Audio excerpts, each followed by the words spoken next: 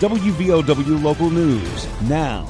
Logan County Health Department reported an additional death associated with COVID-19 on Monday. I'm Aaron Stone. Health Department Director Steve Browning confirmed the death of a 78-year-old female attributed to coronavirus. Since the onset of the outbreak, 147 Logan County residents have succumbed to the virus. Browning also confirmed 43 new cases of the virus today. That makes 155 new cases discovered since New Year's Eve. Logan County currently has 203 active cases of COVID-19.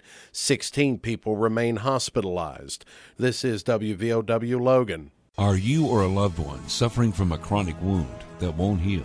The Advanced Wound Center at Logan Regional Medical Center is here to help you. Our team of compassionate healthcare providers will develop a personalized care plan tailored to your individual needs. We use advanced healing techniques such as hyperbaric oxygen therapy to help you heal quickly. Call us to learn more. The Advanced Wound Center at Logan Regional, healing chronic wounds so you can get back to doing the things you love.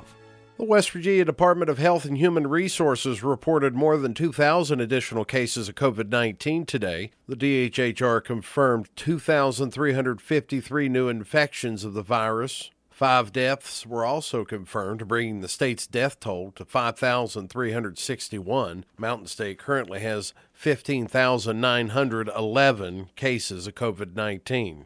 The majority of counties are red today, including Boone, Lincoln, Logan, Mingo, Wayne, and Wyoming counties. That's according to the latest color-coded county alert map published by the West Virginia Department of Health and Human Resources. 38 counties total are in red. Red indicates the most severe community spread of the virus. The second most severe color is orange. 11 counties are orange, 2 counties are gold, 3 counties are green. The first baby of the new year 2022 was born Sunday afternoon at Logan Regional Medical Center. Isabella Marie Chambers is the little bundle of joy born at 1:18 p.m. to parents Shirley Acord and Matthew Chambers III of Kistler. Isabella weighed in at 6 pounds and measured 19 inches at birth. She was delivered by OBGYN Dr. Musa. As the first baby of the year, Isabella was showered at gifts. The biggest gift included a $1,000 scholarship to Southern West Virginia Community and Technical College. Isabella also received a basket of gifts and necessities from Hometown Flower Shop provided by the hospital and an engraved sterling silver bracelet donated by M&J Jewelers at Mann. The New Year baby also received gift cards and certificates from the Mann Pick Pack, Melissa's Gift Basket in Williamson, Chiefs Roadhouse, and Walmart. Don Browning's Jewelers donated a music box, and Groovy Threads donated an embroidered blanket. West Virginia collected $124 million in revenue above estimates in December, bringing the year-to-date collection total to just below $394 million. That's more than forecast by the Justice Administration. Governor Jim Justice's office released information that shows personal income tax collections were nearly $27 million above estimate for December, while corporate net income tax collections exceeded estimates by $51.1 million.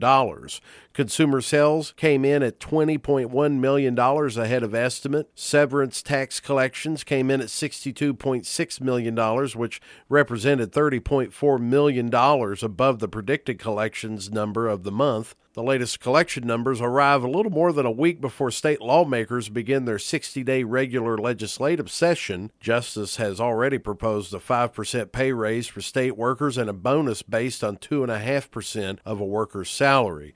Martin County Judge Executive Victor Sloan died Sunday. Sloan announced last month he would not run for another term of office. His decision was made for health reasons, according to a social media post he made at the time. Moreover, Sloan said he had been undergoing cancer treatment for several years. Sloan was appointed judge executive by Governor Andy Beshear last April, following Bill Davis's sudden resignation. Sloan's term of office was set to expire December this year. Sloan's passing means a third judge executive will have to be appointed in the last 2 years.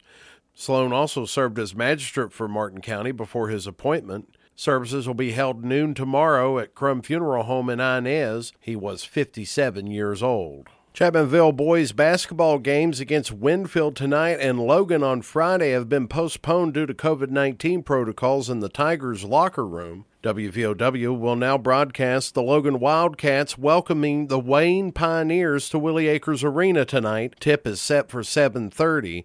WVOW's coverage begins at 7:20. The Logan Wildcats are undefeated, and they look to continue that, as well as the Logan High School girls basketball team continued their undefeated streak last night with a win over Lincoln County. The Lady Wildcats defeated the Lady Panthers 57-37. The Lady Cats are now 10-0 on their season. Get local news on demand at WVOWradio.com and on your smart device. Here's the Coalfields forecast from the Storm Tracker 13 Weather Center.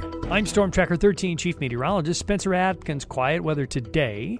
We'll make it back up close to about 50, and then we're dropping only down to about 32 overnight, so not as cold. Look for more clouds on Wednesday and a windy day to boot. Here we're going to go with about 20 to 30 mile an hour wind gusts, especially in the afternoon. Otherwise, it's a dry day in the upper 40s.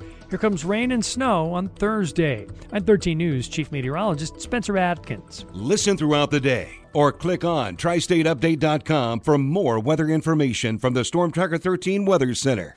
Your voice. News, sports, weather, politics, the latest information. First, WVOW and WVOWradio.com.